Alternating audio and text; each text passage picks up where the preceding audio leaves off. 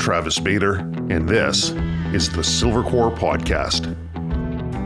Silvercore has been providing its members with the skills and knowledge necessary to be confident and proficient in the outdoors for over 20 years, and we make it easier for people to deepen their connection to the natural world. If you enjoy the positive and educational content we provide, please let others know by sharing, commenting, and following so that you can join in on everything that Silvercore stands for. If you'd like to learn more about becoming a member of the Silvercore Club and community, visit our website at silvercore.ca. Today, I'm joined by an adventurer. Not just any adventurer, but someone who National Geographic has named Adventurer of the Year. He's walked across Iceland. He's walked across India. He rode across the Atlantic, unsupported for 45 days from Spain to Barbados. And he spent 4 years cycling across the world.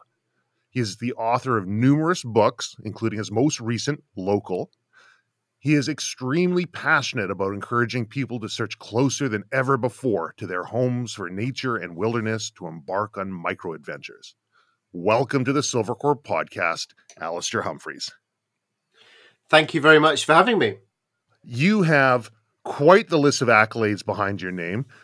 Your books that you've written are inspiring. They get people outside, and they do so in a really accessible way. But I really want to talk about micro-adventures. I want to talk about your new book, but I think I would be absolutely remiss if we didn't touch on a little bit about you and kind of what got you into these grand adventures and what's been pushing you into the term that you coined, micro-adventures.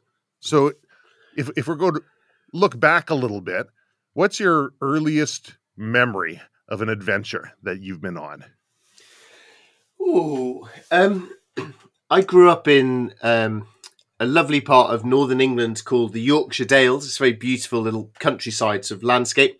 And I was quite lucky that the school I went to, say when I was about 9 or 10 years old, they forced the entire school. I'm sure this would be highly illegal these days, but they forced the whole school to go and walk this 26-mile mountain challenge, the Three Peaks of Yorkshire. So that's about 40 miles walking around the countryside over some hills. And you had to do it in under 12 hours to get a T-shirt. And I was so proud of that T-shirt. So that was my first adventure. But, everyone in my school was doing it. So it wasn't that I was some sort of crazy adventure guy. It was just that I was lucky to grow up in the countryside and my school made us do stuff like that, I guess. So, that's my first real adventure, I think. Yorkshire, beautiful countryside, beautiful puddings. James Cook? He's one of your countrymen there from Yorkshire, isn't he? Grand explorer. Yep. Amy Johnson. Yes. Amy Johnson, you know about her? Yeah, good Yorkshire knowledge. There you go. I liked it over there. It's just a beautiful area. What did she do? She flew from England to Australia. She was the first person to do that. I believe. Yes. Yeah, that's pretty adventurous. So what is it that drives you? What was it that drove you to go out on these massive grand expeditions that took tons of planning and arguably put your life in harm's way? What was it that was inside you that was sparking that desire? So I didn't really do anything particularly adventurous as a kid, beyond school camping type trips. So it was only really when I got to university that a couple of things happened to me. One, we have like the reserve army in Britain that's it's basically a weekend army essentially, and I joined that mostly because the beer was really cheap and you got paid money to run around the hills. I had no interest in the guns at all, but I really enjoyed running around the hills, and that was the first time in my life that I'd got quite a buzz out of being pushed really hard and setting high standards and working hard to try and meet those high standards. So I got interested in that sort of physical side of challenging myself in a way that I'd never done before. And then simultaneously to that at university, when I should have been studying, I was mostly reading, or when I wasn't drinking beer, I was mostly reading books about travel and adventure and explorers. And I loved all of these things. And those two worlds collided, really, getting me just thinking, wow, I really want to set myself a huge physical, difficult challenge. And I really want to go see the world, all these amazing places that I've been reading about. There must be exciting places beyond the shores of Britain. Let's go have a look at it. But like a lot of young people, I didn't have a huge amount of money, but I had plenty of time, and so I decided to go around the world by bicycle. It's cheap, it's simple, it's painful, it's slow, it's difficult. It's a brilliant way to see wild places and to talk and communicate with communities and families and individuals who meet along the way. And still, after all the adventuring I've done, I haven't yet found a better way to travel than to put a tent on the back of a bicycle and see how far you can get. So, yeah, it was a combination of curiosity and wanting to travel, like a lot of young people, plus a drive to try to prove something to myself in some sort of tough, challenging way. No kidding. Well, when I look at it, so when you say I can't think of a better way than to throw a tent on the back of a bicycle and travel around, I got to imagine meeting people all over the world, different communities, learning about cultures that are completely foreign to your own, and just opening yourself up to an environment that and situations and adventures that you might not normally see. Will just sitting on the couch at home for sure. But that's a very different adventure than getting into a rowboat with a couple of your mates and rowing across the Atlantic. So, one, I would think there's a very social side to it, and the other one's going to be just, uh, correct me if I'm wrong, but dogged determination. And your social network is now going to be those few people on that rowboat with you. Does that sound about an accurate description? Yeah, very much so. And so after I'd gone around the world, I started to start seeking out different kinds of adventurous experience. So hot places, cold places, desert, dry places, oceans, wet places. So trying to get a variety of environmental experiences, but also traveling in different ways. So by foot or on skis, pulling a sled or on a rowing boat. So getting different kinds of adventures. And then the third thing is also trying to mix up doing journeys by yourself versus doing them with other people. There are pros and cons to traveling alone and traveling with other people. And yeah, traveling around the world was very much, I was on my own, but it was a shared social experience of every day I was buying bread from the village shop or asking someone for directions or and so on. So it was always a conversational type experience interspersed with areas of remote wilderness. Rowing the Atlantic was just me and three other guys and nothing for 3,000 miles of empty ocean. So that really became an exercise, as you say, in dogged determination. But also, it's very much a human interaction of how do we work together to get the best out of each other and frankly to not want to kill each other, and how do I behave so that these guys don't want to kill me as well. So I really enjoyed, I mean, traveling by yourself is fantastic for your self development, your self confidence, for knowing yourself, the good sides and the bad sides. But you can also become a bit of a selfish idiot by just doing that. So traveling with other people is a really good way of remembering to be kind, to offer kindness, and to accept kindness. If someone said to me on the rowing boat, Al, you're looking a bit tired today, my natural sort of macho instinct is to say, I'm not tired, look how tough I am, I'm going to row until I drop, which is just dumb and far Mm-hmm. more sensible, but I personally find much harder, is to say, thank you. Thank you for your kindness. I am struggling right now and I'll accept your help and I'll pay that back to you at some point. So they're very different experiences traveling alone and with other people. But I think both of them teach you a lot about yourself and about the world. Yeah, that was a lesson I learned. I wish I could say I learned it early in life, but I didn't. The whole macho, I'm tough, I can move on, I can keep going. Really, if you've got a large objective that you're trying to meet, being able to pace yourself properly and just give it your all every single day, as opposed to 110% or 120% and burning out in a couple of days. Yeah, that was. I remember I was in hiking some hills over here with a good friend of mine. He's ex British Army, and his approach I'm looking at this guy like he did SAS selection a couple of times, and he was about a day away from getting badged when he got injured on one of his attempts there.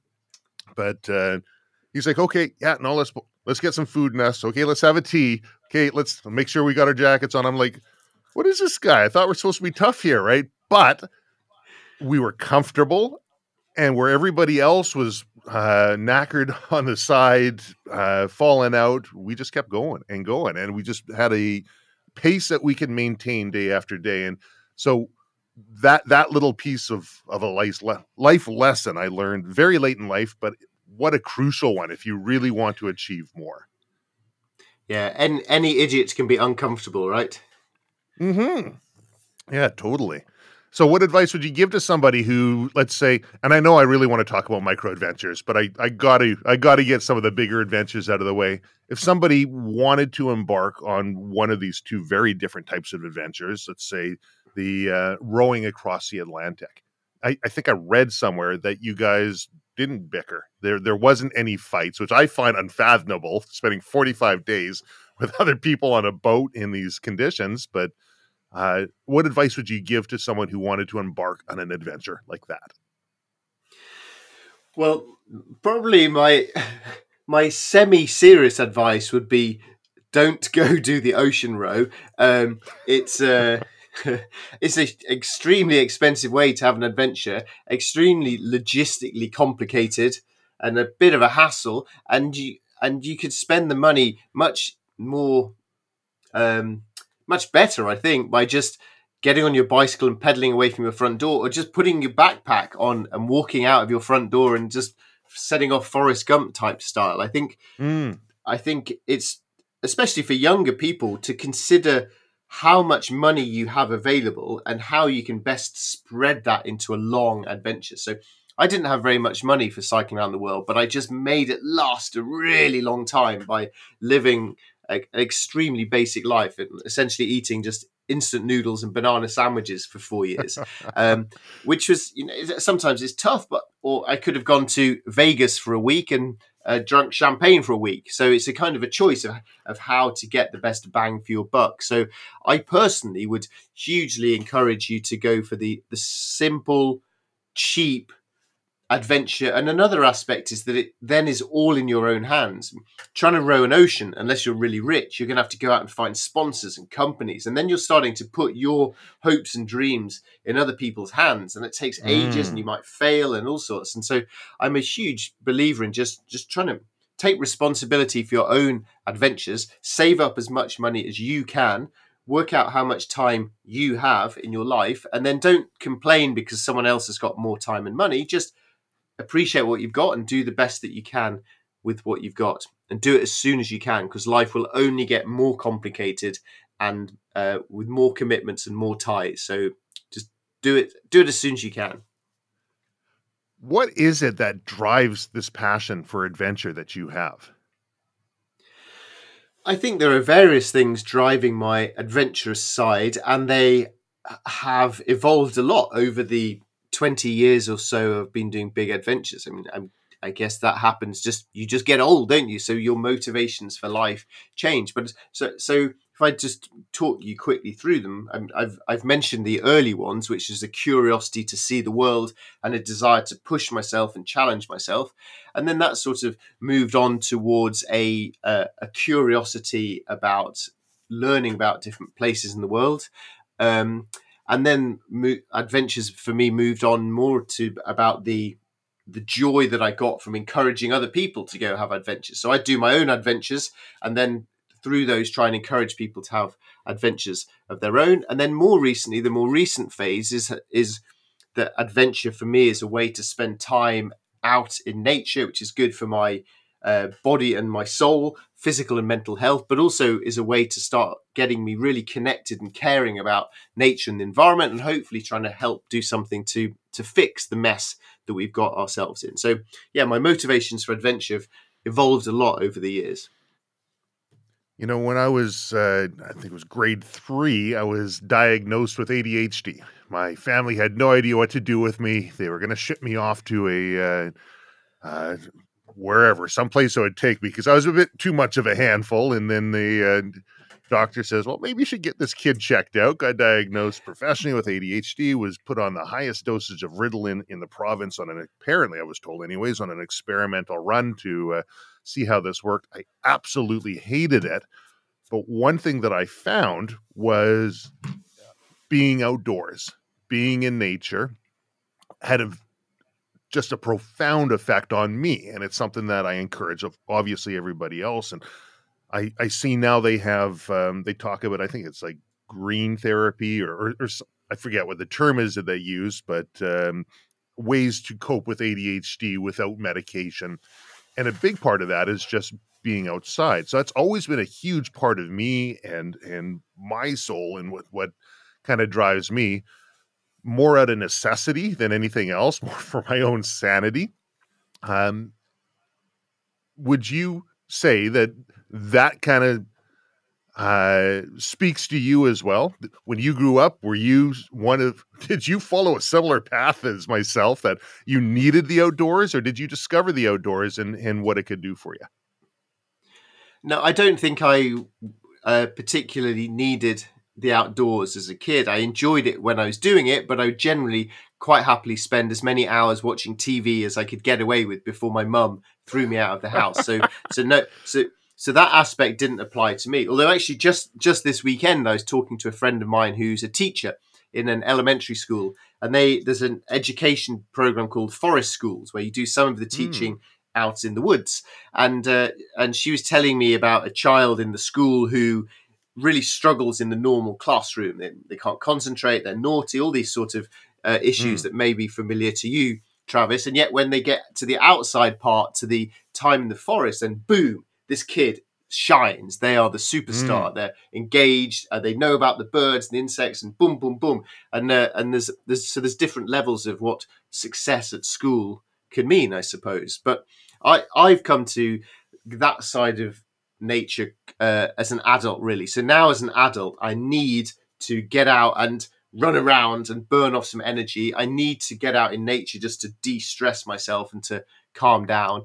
And increasingly so, I find that I turn towards just spending time outdoors to just try and slow my soul and get through the stresses of modern life. It's interesting you bring up success.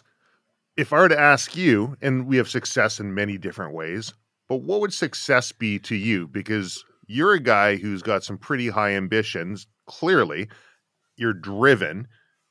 You've got a number of different endeavors. Mind you, they seem to follow a similar theme, an underlying theme. What is success to you?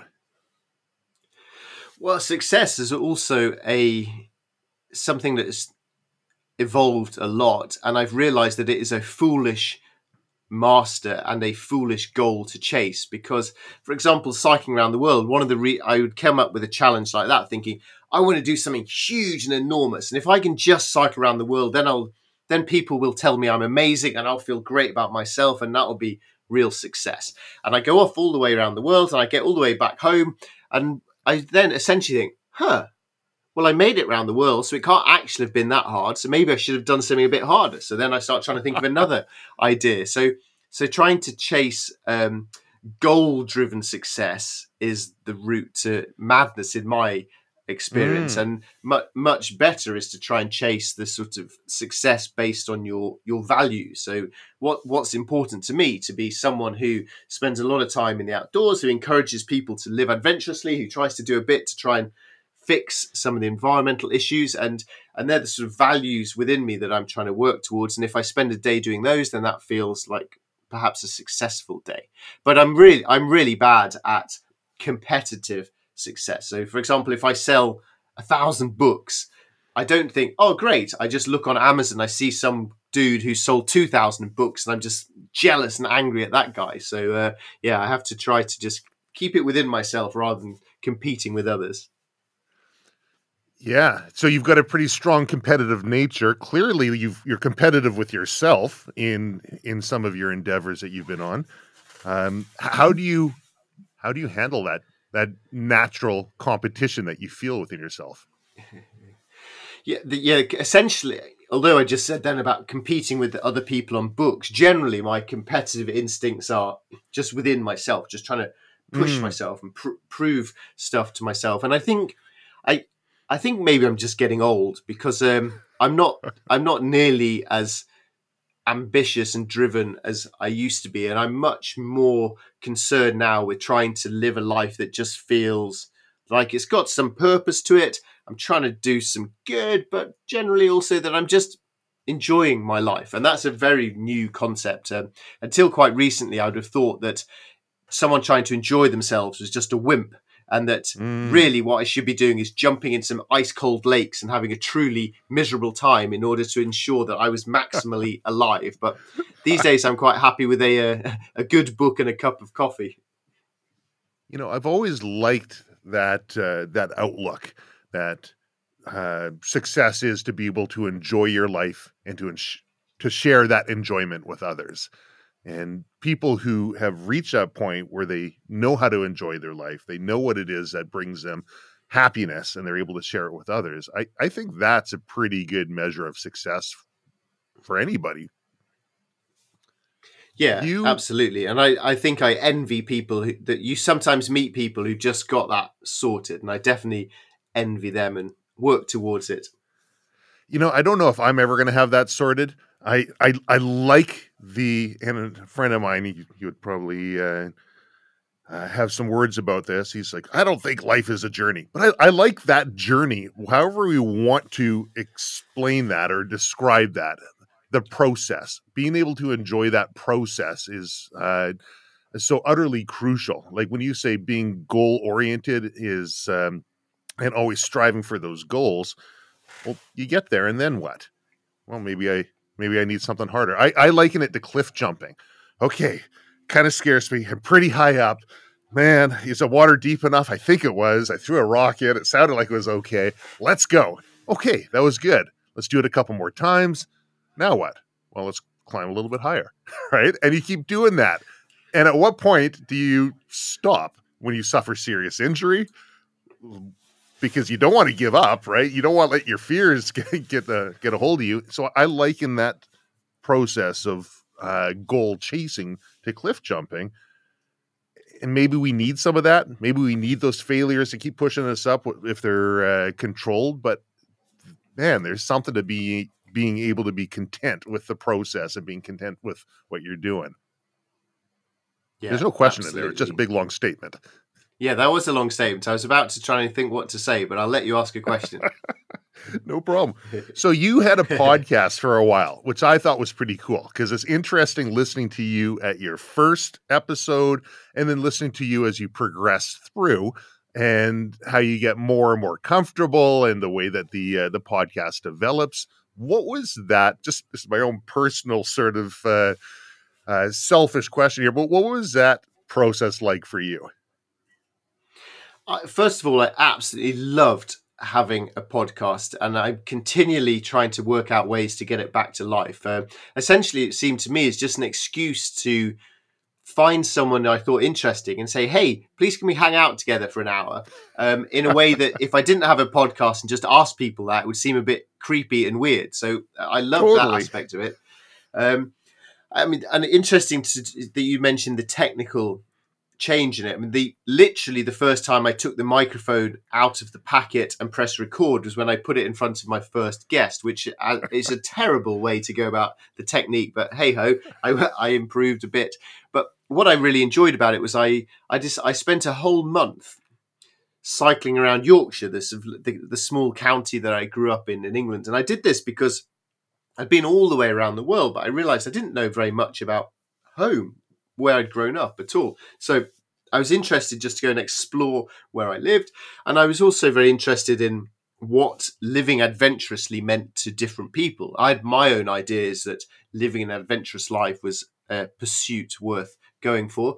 But how did other people approach that same question? So I just went interviewing people who, in their different ways, were living adventurously, and they were artists or photographers or all sorts of various different things. But it was just essentially a really nice chance to chat. But I found it deceptively hard. So I'd prepare my questions, and then you ask the guy the first question, and they answer and go off in a totally different direction. So then That's in my right. head, I'm trying to hold the microphone in front of the person. I'm trying to read what my second question is, but also in my head, I'm thinking, well, maybe I should go down this new direction because this is really interesting. And by the end of the interview, I was absolutely exhausted. So I found it really quite hard to do, but enjoyable as well.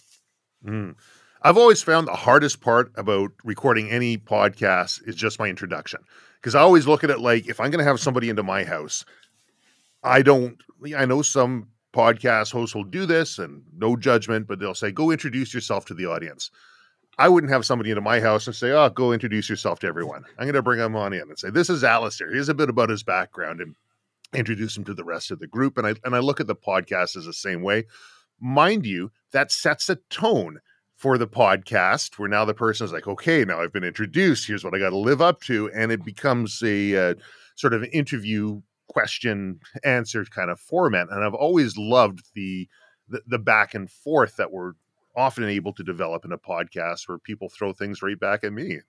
They say, well, that's a really stupid question. Let me ask you this, right? And that's the beauty of the podcast, I find, is how it can evolve. And I'm previously, right before recording this, you were on an Instagram Live and you're with the River Trust and talking with them and talking about great joy you've had out in swimming in the different rivers, and brings to mind a podcast that you did talking about, I think it was a TED talk that you're going to go talk at, or some talk in the Netherlands, and a taxi driver picks you up and you talk him into doing something a little bit crazy. Did you want to talk me through this one, if you remember this? Yeah, I do remember this episode. So I do quite a lot of talks in different places, and so I took the train from London to Amsterdam to go speak at some boring corporate sort of event. But the taxi driver picked me up and he was driving me to the place, and it was a hot summer's day. And in the Netherlands, there are a load of canals. Of course, they're famous for that. But what I noticed as we were driving there, it was a hot summer's day. There were a load of kids and teenagers jumping off the bridges into the canals. And I love doing stuff like that. But I was on my way to an important corporate event, sensible guy, and I was with a taxi driver. So I was like, oh well. And then after a bit, I was like, come on, I really want to go jump in a canal. Not least of all because the topic that I was speaking about at these events was, hey, just get on and live your life, be adventurous, blah, blah, blah. And there was I just sitting in a taxi being lazy. So I said to this guy, can we stop at the next canal so that I can jump into the canal? And he sort of laughed and thought I was strange. But of course, I'm the client, he's the taxi guy, so he kind of has to do whatever I want. He's like, yeah, sure. So as we're driving towards the next one, then I say, have you ever jumped in one of these canals? He said, no, I've never done that before. I was like, right, why don't you join me? So he's like, okay. And I was delighted that he was just willing to grasp it and say, okay. So we stopped the car and we both got out of the car and we just sort of had to strip down to our boxer shorts, jump off a fairly high bridge into the canal. It was fantastic. We laughed, and I think we did it 2 or 3 times. And then we just had to get dressed, get back in the car and drive on. And it was a lovely little experience. But, I do that sort of thing a lot. So I enjoyed it, but it wasn't that big a deal to me. This guy sent me an email afterwards, like, this was amazing. And then he sent me an email a year later with a photo of us, like, wow, do you remember when we did this together? And I just thought that was so fantastic that he'd also really appreciated that. And who knows, maybe he'd got some other clients to go jump in rivers at other points. So yeah, it was a lovely experience. It's got to be one of the most memorable taxi rides I'm sure he's had. Yeah. I got to wonder, was he still on the clock when he was jumping in, or did he turn the clock on the cab off when he was jumping? I hope he was on the clock for his sake. Also, when we were about to jump in, this guy, he's a taxi driver. He had massive muscles and a huge six-pack. He made me feel like a real scrawny little wimpy guy next to him. Oh, man. That's it's amazing what we can accomplish in life and the adventures that we can have if we just open our mind up to being acceptable to them, to being open to them. And that's really what you're pushing, if I gather correctly, with micro adventures, is changing the perspective of what an adventure is and harnessing that same sort of thing that you would feel on one of your epic, massive adventures without having to break the bank, without having to really travel too far from home and maybe even get it done before you go to work. Yeah, absolutely. So I think a lot of people, hopefully people listening to this podcast, enjoy the idea of adventure. We're talking about crossing oceans and cycling across continents, and it's quite fun to listen to these sort of stories like, oh, that sounds great. But it's kind of also not really very helpful for real people in real lives with real jobs and real commitments and families and mortgages and all that sort of stuff. So it struck me that there was a bit of a disconnect here between the number of people who like the idea of adventures versus those who have the opportunities to do it. So I wondered if I could somehow try and bridge the gap between the two, to take all this good stuff of adventure that we all love and somehow make it compatible with busy real life, to find short, simple, local, affordable alternatives to the big adventures I was doing. So what I've started to do was to just think, what opportunities for adventure can you find in your day, not what barriers are getting in the way. So don't complain about, oh, I've got the 9 to 5 job, I can't do it. Ask yourself, well, what about the 5 to 9? When I finish work in the evening, what can I do until I have to go back to work the next morning? Maybe I can fit something in then. And don't think, oh, I haven't got enough money to row across the Atlantic, say. Instead think, oh, wow, I've got $50 in my pocket. I wonder, maybe I could get a train to some place I've never been to a few hours away and walk home this weekend. What opportunities are there, not what obstacles stand in the way? So yeah, my adventures over the last 10 years have just got smaller and smaller and smaller, and then hopefully at the same time become more accessible and relatable to more people, so that people not only enjoy hearing about adventures, but they now have more opportunities and fewer excuses not to go do them for themselves. When you're doing your podcast and you were asking people what it was like to live adventurously, uh, what was the common thread? Was there a common thread that you'd found? What was the thing that would drive people to want to live a more adventurous life? I think the people that I was speaking to were quite willing to go against the herd. So not just to do the stuff that society deemed was normal or expected. So perhaps a streak of individuality and eccentricity and a willingness to walk their own path, and quite a strong awareness that time is very short and for all of us, and yet, well, any of us who are listening to this podcast, we're on the privileged end of global society, and if we don't make the most of that incredible lottery winning ticket of birth, then it'd be a bit of a shame, really. So I think it's about just not caring what other people think, being honest about what you personally feel is important and fulfilling and adventurous, and then making it happen, because time is ticking. So yeah, time is ticking. That's certainly something that has driven me to a lot of my projects. Is I have an idea and then I think, well, let's just get on with it because time is ticking. Do you keep that sense of mortality in your head at all times? The whole memento mori sort of concept.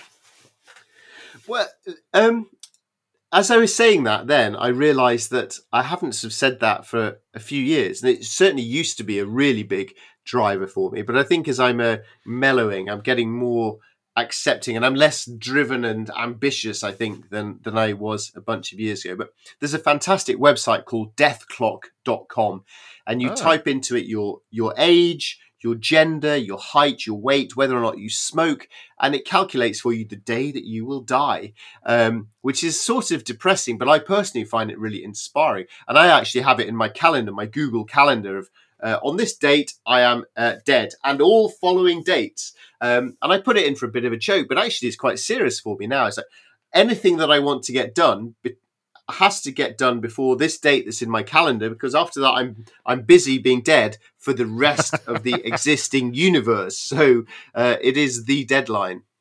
Do you remember what that date is off the top of your head?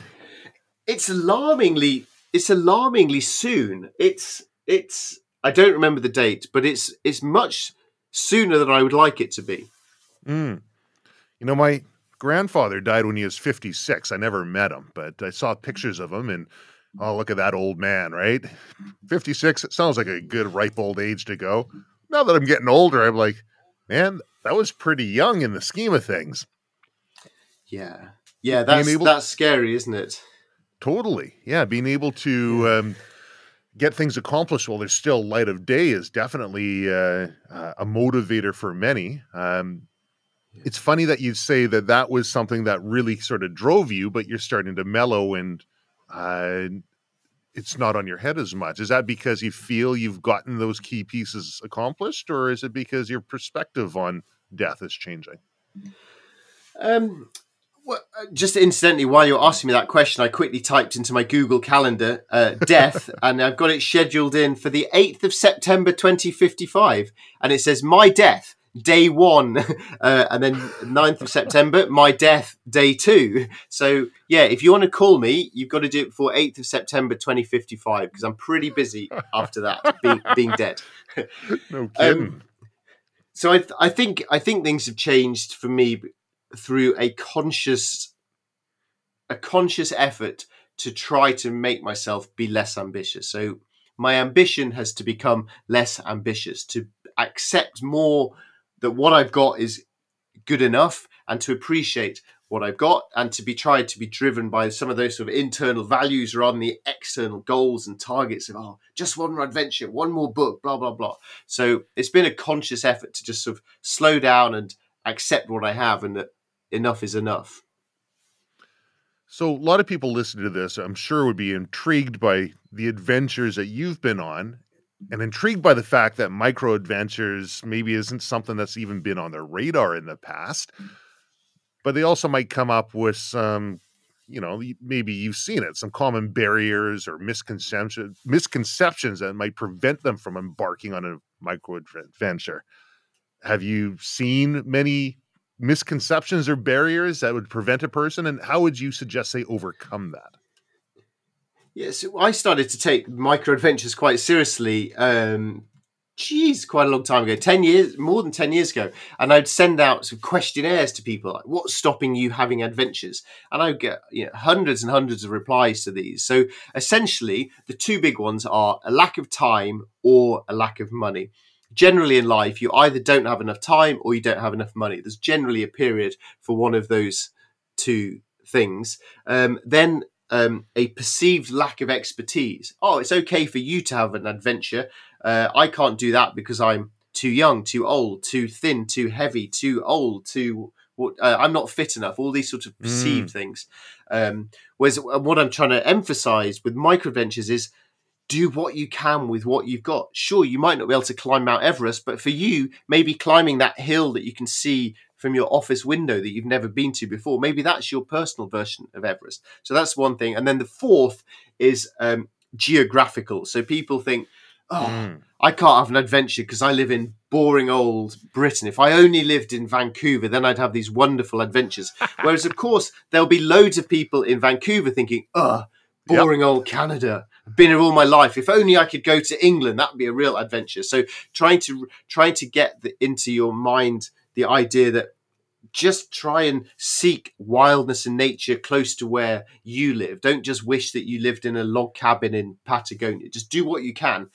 So they're the four chief things that I come up against time and again. But the two biggest by far are lack of time or lack of money. Isn't it funny, the doctrine of distance? And we talk about that in the. So I run a training company as well, and talk about that in training. And people will bring in an instructor from another province or another state going into the United States there. Well, they must be good because look at how far they're coming from. Oh, but if you get one from the UK, well, now we got a heavy hitter now because look at how far they've come. The doctrine of distance, and the same thing applies to going on an adventure. It's like, oh yeah, look at all these beautiful places that we've got posters on the wall of that. One day I'm going to get out and I'm going to check this out. And the amount of absolutely beautiful places that are right here in our backyard when you just kind of look around a little bit is pretty crazy. I think that's a really good distinction that people can make, is having that passion and joy in their hearts for something that is accessible. It's right here, right in your backyard. I think you're exactly right. I was talking to someone a while ago about how I've been exploring the local map that I live on, and I've found interesting little things close to where I live. And this person said to me, "Yeah, that's fine, but where I live in Kansas. This is so boring. There's nothing to see here." And I just said, I've never been to Kansas. If you suddenly dropped me now in the middle of Kansas, I'd be so interested. Like, wow, look at this. There's, I don't know, giant cornfields, or I don't know, a cafe selling pancakes. I don't know what I'd find, but Mm-hmm. that would be so interesting. But the very fact that he listened to me saying there is interesting stuff where you live, and he'd said, yep, that's true, but not for me because where I live is boring, really, really struck me. That's funny. You know, I haven't done it in a while, and I probably should, but I used to go to the bookstore and I'd take a look at what were they like? The Lonely Planet, or they have things like Europe on a Shoestring, or all these different kind of travel books. And I'd look at ones for my area, and I'd go through and I'd take notes of different things. And then I'd go out and I'd check that out because, growing up, I had no money, and that was something that was fun. It was kind of neat, but it if I'm having a difficult time looking at it from an outsider's perspective, just going to those websites or going to those books, because when I was doing it, we didn't have websites, but was something that helped me get out there. I did exactly the same thing when I got home from cycling around the world, having just been in 60 countries. And when I'm in a foreign country, I find everything interesting. Wow, Mm-hmm. look how the supermarkets work. Oh, so interesting. The school buses are yellow in this country. I find everything interesting in other countries. And when I get home, I'm like, home. So when I got home from cycling around the world, one of the first things I did was buy the Lonely Planet guide to Britain and the Lonely Planet guide to London for exactly the same reasons as you just said, to make myself remember to be curious and have that curious traveler's eye right here at home. One thing that I found, and maybe you found the same thing, is when traveling, particularly traveling solo. I love to travel solo, just because you learn a lot about yourself and you can learn a lot about things and be put into situations that you might not otherwise be put in if you're in a group. But the number of people that would reach out and say, "Oh, hey, you need a place to stay? I got a place. You can come to my place and stay tonight. Oh, what are you doing for dinner tonight? My treat. Come on out. I just want to practice English." And I was always a little suspect, and I'd tend to say, "No, no, no, no, I'm fine." Even though, again, broke, I would save money on accommodations by sleeping on trains or finding a little place where I could make a little camp, and so that way I'd have some money to be able to pay for those trains or pay for the food. But you wouldn't find that same sort of interaction in our own backyard. It's not like I walk around Vancouver and people are like, "Oh, you look hungry, or you want a place to stay," and you get this idea that people where I'm at aren't friendly. People where I'm at just aren't as open. But maybe it's you. Have you found this? So I've got a really good example of exactly this dilemma. One of my earliest micro adventures, actually, although now I look back, it's actually quite big for a micro adventure, but I decided to walk right the way around London. There's a road, a big motorway, a big freeway that goes in a circle around London called the M25. It's full of Mm-hmm. traffic. It goes through endless, boring suburbia. Everyone hates it. And I decided to walk a lap of it to try and show that you can find adventure anywhere. And hey, maybe there's some beauty along the way. So I did that in January. It was snowy and cold, but I had quite a big backpack on with my tent. I was camping along the way. So I'd get to these completely ordinary English towns, the sort of places that I'm in all the time. But suddenly I'd be walking into the cafe or the pub with my huge backpack on and my tent. And like suddenly I looked different. I was an Yes. interesting exotic arrival, and suddenly people are like, "Hey, stranger, tell us where you're from. Tell me your story. Here, let me buy you breakfast. It's really cold outside tonight. Why don't you put your tent up in my garden?" The sort of stuff that never happens to be normal in Britain, but because I was suddenly different, I was an adventurer. I was on a journey. People responded to that.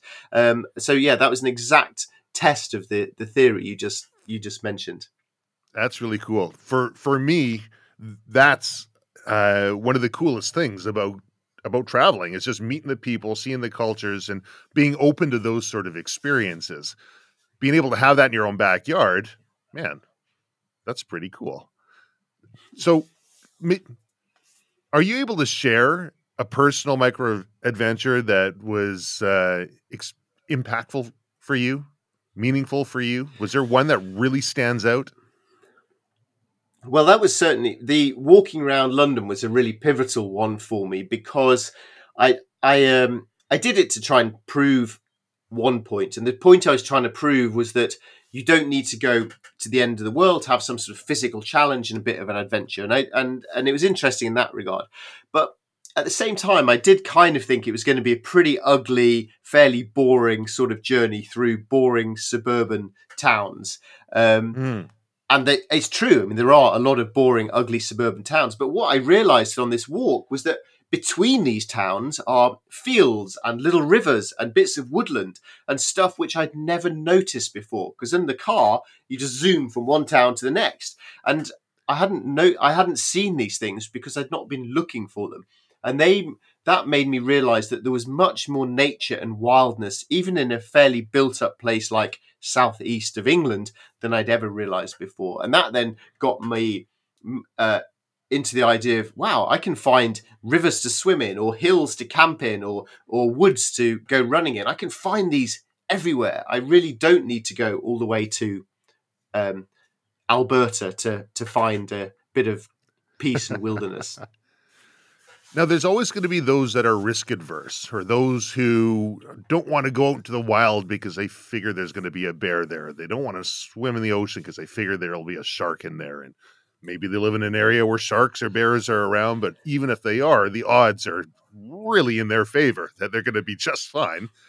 Um, do you find that that is an obstacle for people? Like, and it's particularly in a micro adventure because all of a sudden they're unknown, or that the scary thing might be other people, might be urban dangers. Is that something that you've encountered or an objection you've heard from people?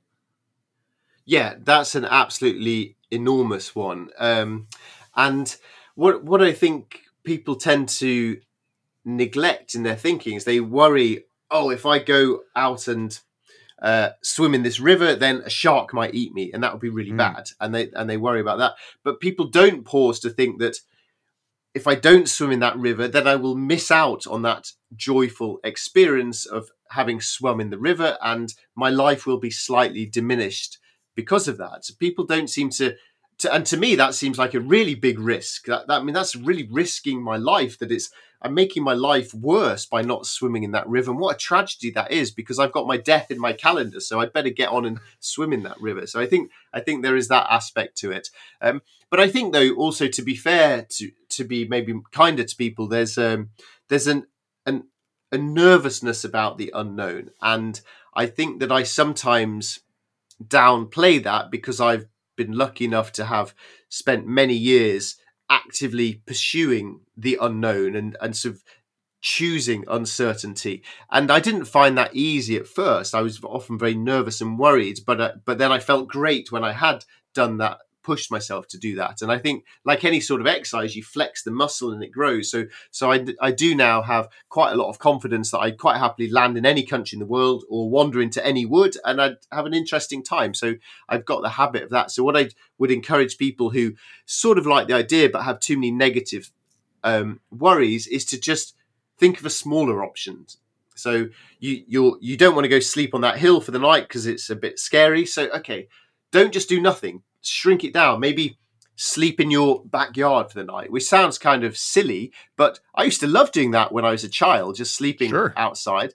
And I've done it now as an adult, and I feel a bit silly just taking my bedding out from my house and lying down in my backyard. It feels a bit silly, but actually, once you're there, you see the stars, you can hear the birds in the trees and the wind blowing and things, and in many ways, you're getting, let's say, 80% of the benefits of a wilderness camping experience, but only having had to go 2 meters from your front door, with the benefit that if it rains, you can just go inside and go back to bed. So then you do that, someone does that, they'll think, oh, that was good. I enjoyed that. It's worth me being a bit bolder to try something a bit braver next time. So I think if something seems too daunting and difficult, rather than doing nothing, just try and find a smaller, shorter, simpler option until you can overcome your internal worries about it.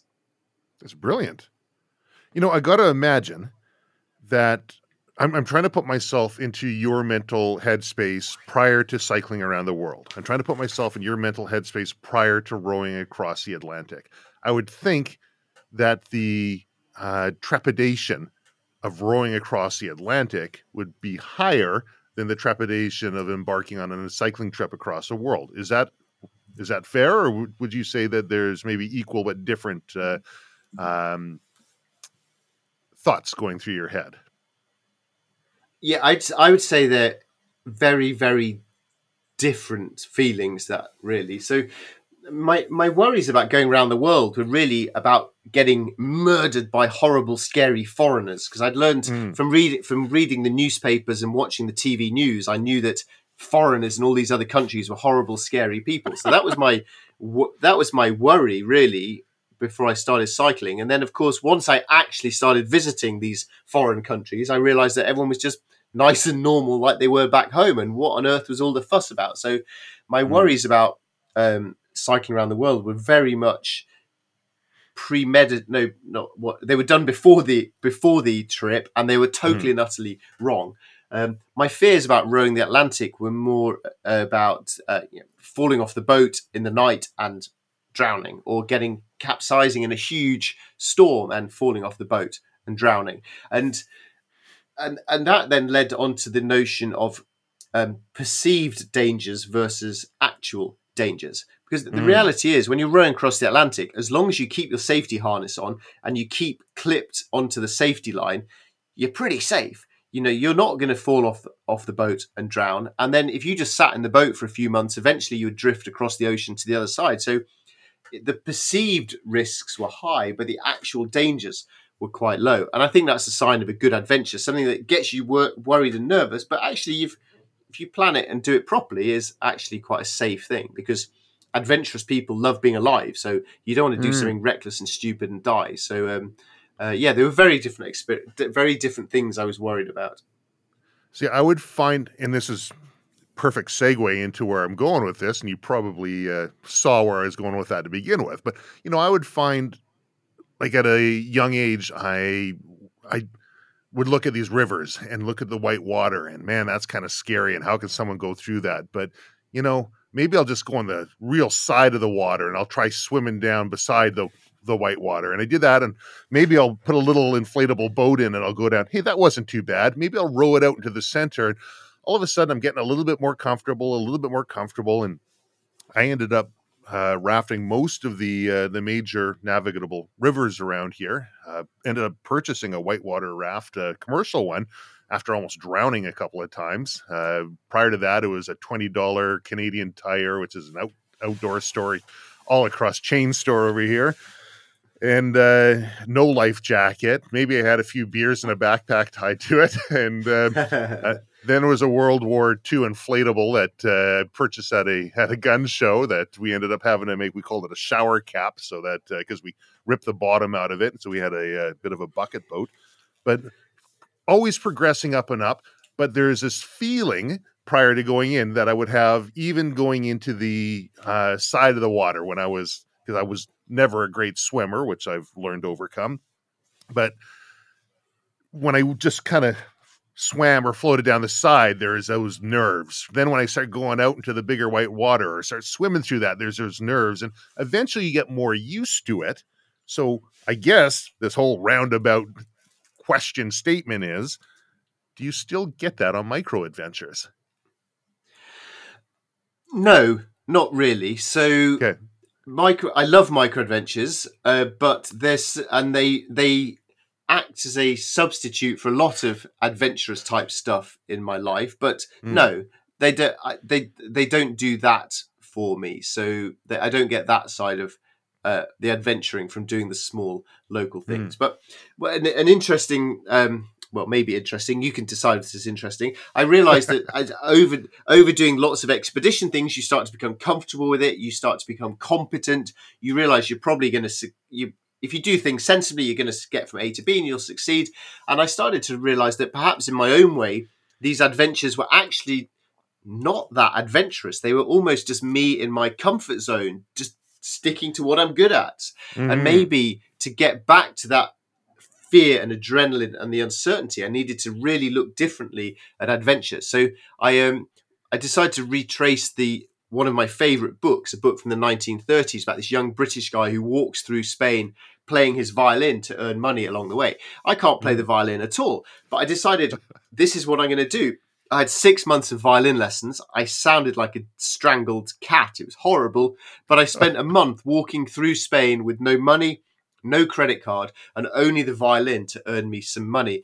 And I personally found standing up in little village plazas, little squares to play the violin absolutely terrifying, at least as terrifying as rowing the Atlantic Ocean. But it was a different way of trying to get that uncertainty and fear. And I think a good example of how we can all address what adventurous living means in quite different ways. I really like that example. You know, and you're right. I mean, you start setting these goals and these adventures, and you find yourself in your comfort zone. People would say, "Wow, you're rafting these big rivers. Isn't that an adrenaline exercise?" No, no, it's actually really, really relaxing, and it's really the opposite of adrenaline. Every once in a while, you find yourself in a bit of a predicament, and there might be a short stint of, okay, we need some action quick here. But no, it's extremely relaxing. But in that same breath, I also found I was getting complacent as I went out, and I kept pushing myself. And I would push that whole risk reward envelope a bit more just so I could kind of get that feeling. Is that something that you've experienced? Yeah, absolutely. And it is actually one of the chief reasons why I decided to reconsider adventure and to think about, hey, perhaps playing the violin is an Yeah. adventure, or perhaps encouraging people to sleep on a hill, that's adventure. Because the line you're pursuing there just eventually is going to lead to disaster. If you keep just pushing Hmm. and pushing and pushing, eventually you're going to go jump off a higher and higher cliff until eventually it goes wrong. So I didn't want to just be heading down that route, and I preferred to just try and start trying to think a bit more laterally about the way I was going to go about things. So, one question I've asked myself is, at what point am I being smart, and at what point am I being kind of chicken and not living? And that's always that little thing that I'm kind of juggling with. Like, I want to push, I want to live, you want to do these exciting things. I've got a family, I've got a couple kids, they depend on me. I got to make sure I do things in a smart way. So, where is that balance? In the same breath, I don't want to be living a life that's risk adverse and teaching my children to be risk adverse, because I think that's the worst thing that I could possibly do for them. Is that something that you juggle with? Absolutely. And there's a very fine line between recklessness and bravery. Very fine line. The trouble is that you don't know where the line is until you've gone across it. And Mm. increasingly, again, perhaps as I'm just becoming an old man, I just felt that pushing that line eventually was just going to lead to something bad happening, and the rewards for pushing that line diminish as well. And also, I've done it quite a few times. Perhaps it might be more interesting to have a look at different ways of going about things. So yeah, consciously stepping away from that route has been a conscious choice. Have you had close calls? uh, not really, and not many, to be honest. Mm. So I got mugged at gunpoint in Siberia, but then the guy, once I'd given him my wallet, I was lost. So I then got out my map, and he helped me navigate back to where I was wanting to go. So there's some good good sides in everyone. And Sorry. Can when, you say that? Can you say that one again? You were mugged at gunpoint, and the same guy yeah, helped you. Yeah, so I was in Siberia in the winter time on my bike. It was very cold. It was dark, minus 40 degrees, and a car stopped. A couple of very drunk guys got out. One of them's waving his gun around. Give me your money. Give me your money. So of course you give them some money. I had a sort of decoy wallet for exactly this circumstance with a little bit of money and just a sort of appease them, and he's like, "Oh, great, I've got your money." And then I'm like, "Oh, excuse me, while you're taking my wallet, can you give me some directions?" So I got the map out, and then the Russian people, when I cycled through Russia, were so kind generally that he was like, "Oh yeah," and he sort of helped with the navigation, and they got into the car and drove off with my wallet. So yeah, I found that a very interesting human experience. That is funny. I think you're going to give another example there before I cut you off. Well, the other example is more very much from your sort of world, really. When I was crossing Iceland by packraft, and there was a stretch of whitewater rapids, which definitely looked beyond my skill level. I was with a friend at the time, Canadian guy actually, and we were wrecking the route and walking up and down, and we had kind of had that gut feeling of this is beyond us, we shouldn't do it. And then I sort of uttered the immortal words of, think how great this will look on YouTube.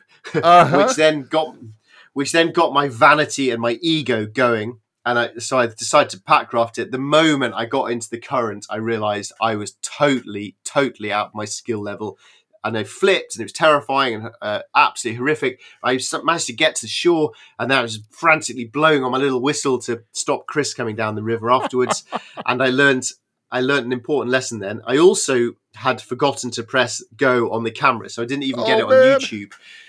But it proved to me a really important lesson that I've used many times since, which is, would I do this thing if nobody else found out about it? I.e., am I doing this adventure for myself, or am I doing it to show off later on YouTube? So again, is this an intrinsic thing driven by me, or is it an external sort of validation that I'm after? So yeah, don't do stuff just to look good on YouTube. Do it for the gram, right? No, that's really good Exactly. advice. Did you know in your gut before going through there that this wasn't a good idea? Yes, I definitely did. And then I certainly did within about 5 seconds of paddling out into the current. Yeah, That's funny. it was just way, I was completely, yeah. And then, as you will well know, once you're out in the middle of the current, You're in it. You kind of got to go for it. Yeah.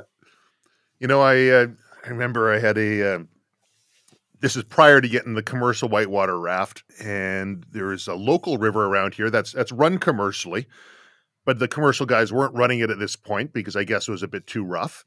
And I was doing promotions for a Corona beer, a company that brought in Corona beer. So had this Jeep all deckled out in Corona stuff, and they give you a digital camera, and which was brand new kind of stuff at the time. And they were giving away this inflatable boat all deckled out with Corona stuff on there. And I thought, maybe I'll just borrow this boat and I'll take it down the river. And anyways, we drive out to the river. I'm there with a buddy of mine. He's got the digital camera.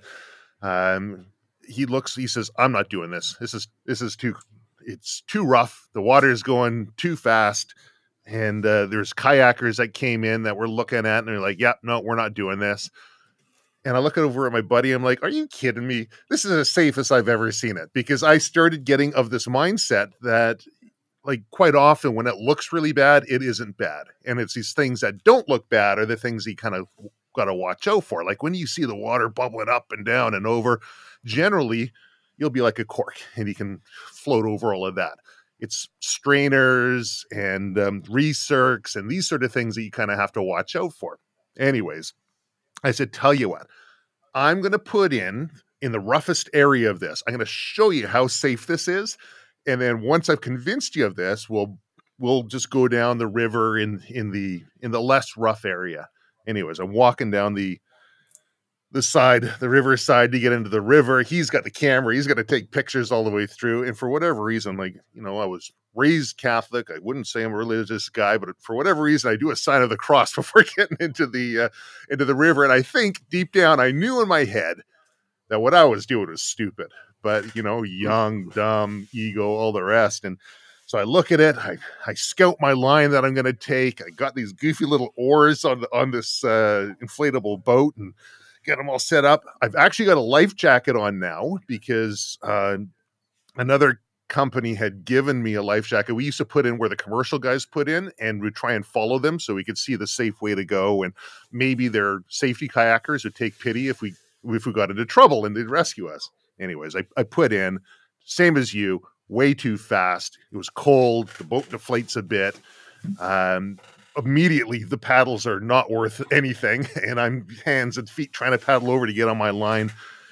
I don't make it to my line. I'm sucked into a recirc.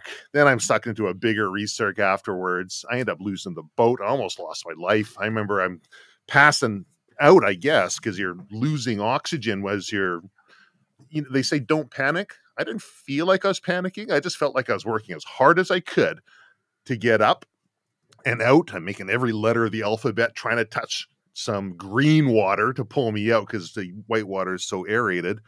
Anyways, my buddy's standing on the rock taking pictures. He's like, I didn't know what to do. I couldn't jump in and help you. There's nothing I could do. The only thing going through my head was, if you don't make it on this one, the camera's going in the river too, because I don't want to be the guy who took pictures of his buddy drowning on the river. Anyways, I ended up getting spit out.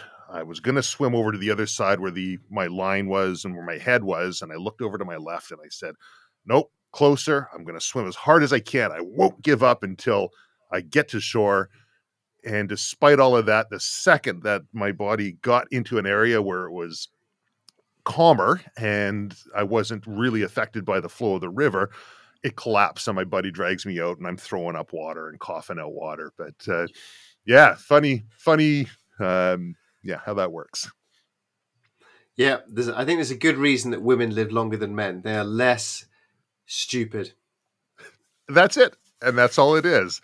And again, it was ego. We didn't have Instagram. We didn't have YouTube at the time, but we had a digital camera. And these pictures are going to look good. So, oh, well. Oh, man.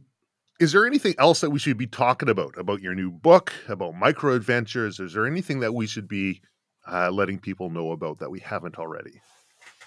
Yeah, I guess I'd like to just explain a bit how I went from these massive, big global adventures onto small micro adventures, trying to encourage people to just get out at the weekend, to what I've been spending the last year doing, which is going even smaller and more local than ever. I committed to trying to spend just 1 year on the small map that I live on. In Britain, we've got these sort of hiking maps. They measure about 20 kilometers by 20 kilometers, a really small area. And I decided to go out once a week to explore a single 1 kilometer grid square. So 1 kilometer by 1 kilometer, try and see everything in that square once a week, what would happen. And I was a bit worried that I might be a bit bored doing it and a bit claustrophobic. But I soon realized that there was just, once you slow down and pay attention and be curious and consciously decide that I'm going to be interested in everything, then suddenly everything becomes interesting. And what I thought was going to be quite a boring year turned into one of the most fascinating journeys and learning experiences of my life. So I'm on a big mission at the moment to get everyone to just buy the local map for where they live and go out and find what adventure and wildness is right on your doorstep within a few miles of where you live. It's been a really eye-opening experience.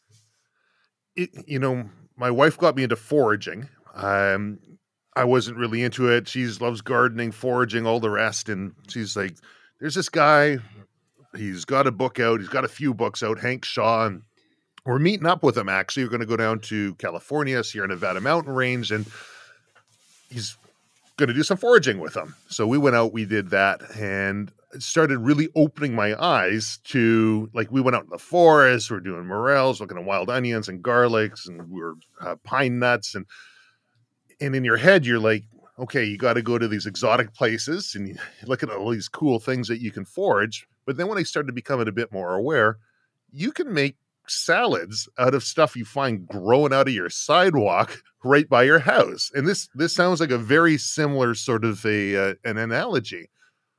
Can you walk me through what a day in adventuring locally, that micro local adventure, would look like?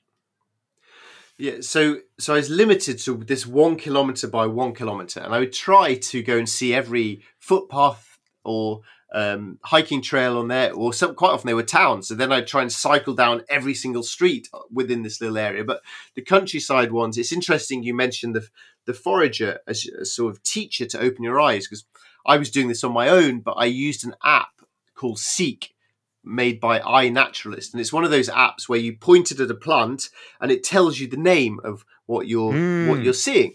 And then suddenly we're like, I learned the name of this thing. And then you start to see it all over the place. And I'd come home later and Google it and realize, hey, you can put that into a salad. So exactly like you, but here teaching myself through an app was starting to learn about all this nature around me, which I'd spent my entire life ignoring because I just thought Britain was boring and I needed to go to the ends of the world to have an adventure. So yeah, it was an exercise in slowing down. I try and take lots of photos and try and take really nice artistic photos, again, just to make me pay attention, to notice things, to look at things in different ways. So, maybe I'd find a car that had been burned out and the police had been and put a tape around it. Police have been here.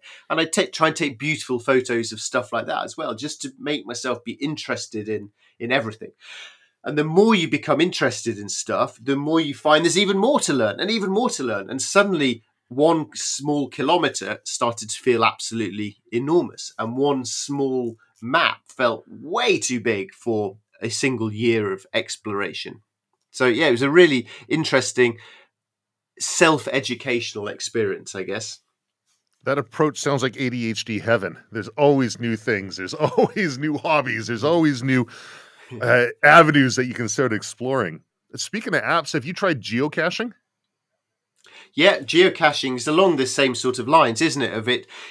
It's just an excuse to go somewhere you've never been before and to pay attention and be curious. And then you get excited, you find a little plastic tub with some little bits of rubbish in. It's not, the reward isn't that, is it? The reward is going somewhere new. And that's a very similar sort of spirit to what I was doing with my maps. Yeah, I think geocaching is a brilliant thing for people to take their kids to do, isn't it? Just to get them out into the outdoors.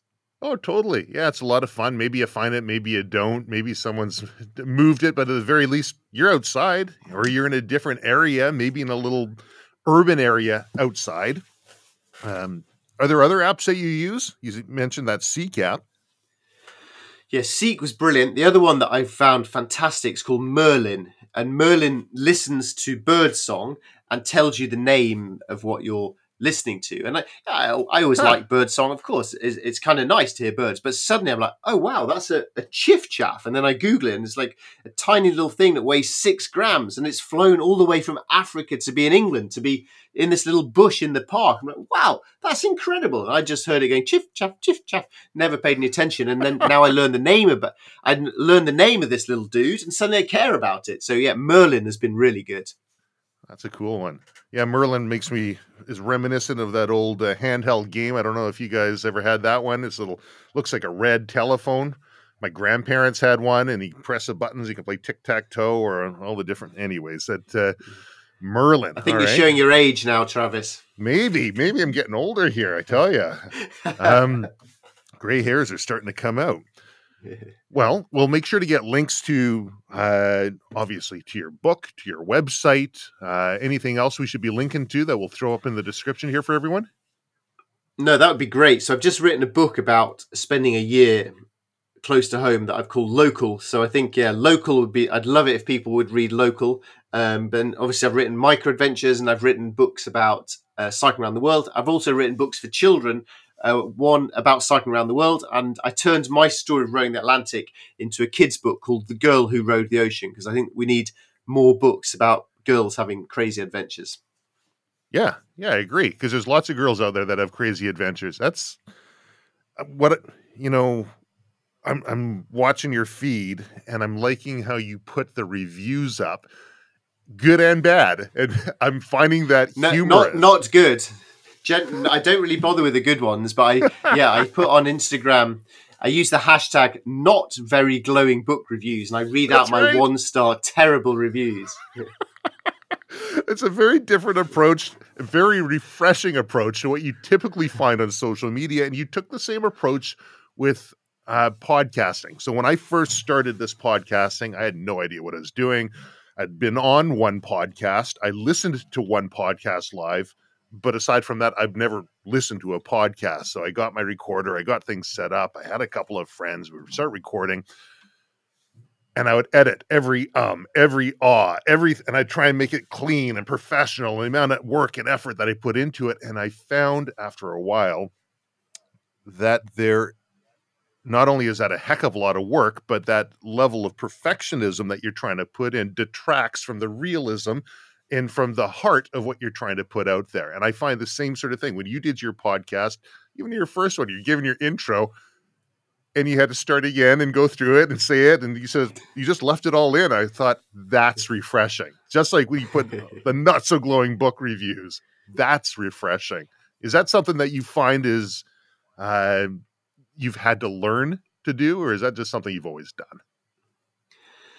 No, it's very much a learned thing to try and be grown up and brave enough to say to the world, hey, I'm not perfect, or I'm not very good at this, but I'm trying my best. And weirdly, the more you admit your weaknesses, the more they kind of become superpowers. So when I played my violin through Spain, if you look on YouTube, My Midsummer Morning on YouTube, you'll see I'm really bad. I'm not just being British polite. I was terrible. But that weakness, I'm being brave enough to just say to the people of Spain, I'm really bad, but I'm going to try my best. People responded to that and they gave me money. I was sucked, but people were still giving me money. So yeah, just daring yourself to admit to the world, I'm not perfect. And then actually sort of becomes a weird superpower. I like that a lot. Do your best every day. Don't worry about the blemishes. We all got them. And in fact, sometimes it's what my wife would always tell me, and I try so hard to make something perfect. She's like, perfect isn't beautiful. Yeah, it can. So actually, just today, I was looking down someone's Instagram feed, and all the pictures were so beautiful, and they all had the same sort of color palette. I just thought, man, this is so boring, really boring. So yeah, I think, yeah, I agree with that. Perfect can be a bit boring. Yeah, perfect isn't beautiful. Maybe I wonder if she's saying something about me there. So, I don't know how to take that now. All right. Well, Alastair, anything else we should touch on? No, I think ending on your lack of beauty and your imperfections sounds an ideal way to wrap this up. I like that. Alastair, thank you so much for being on the Silver Crow podcast. I really enjoyed this conversation. Thank you. Likewise. It's been good fun. Thank you.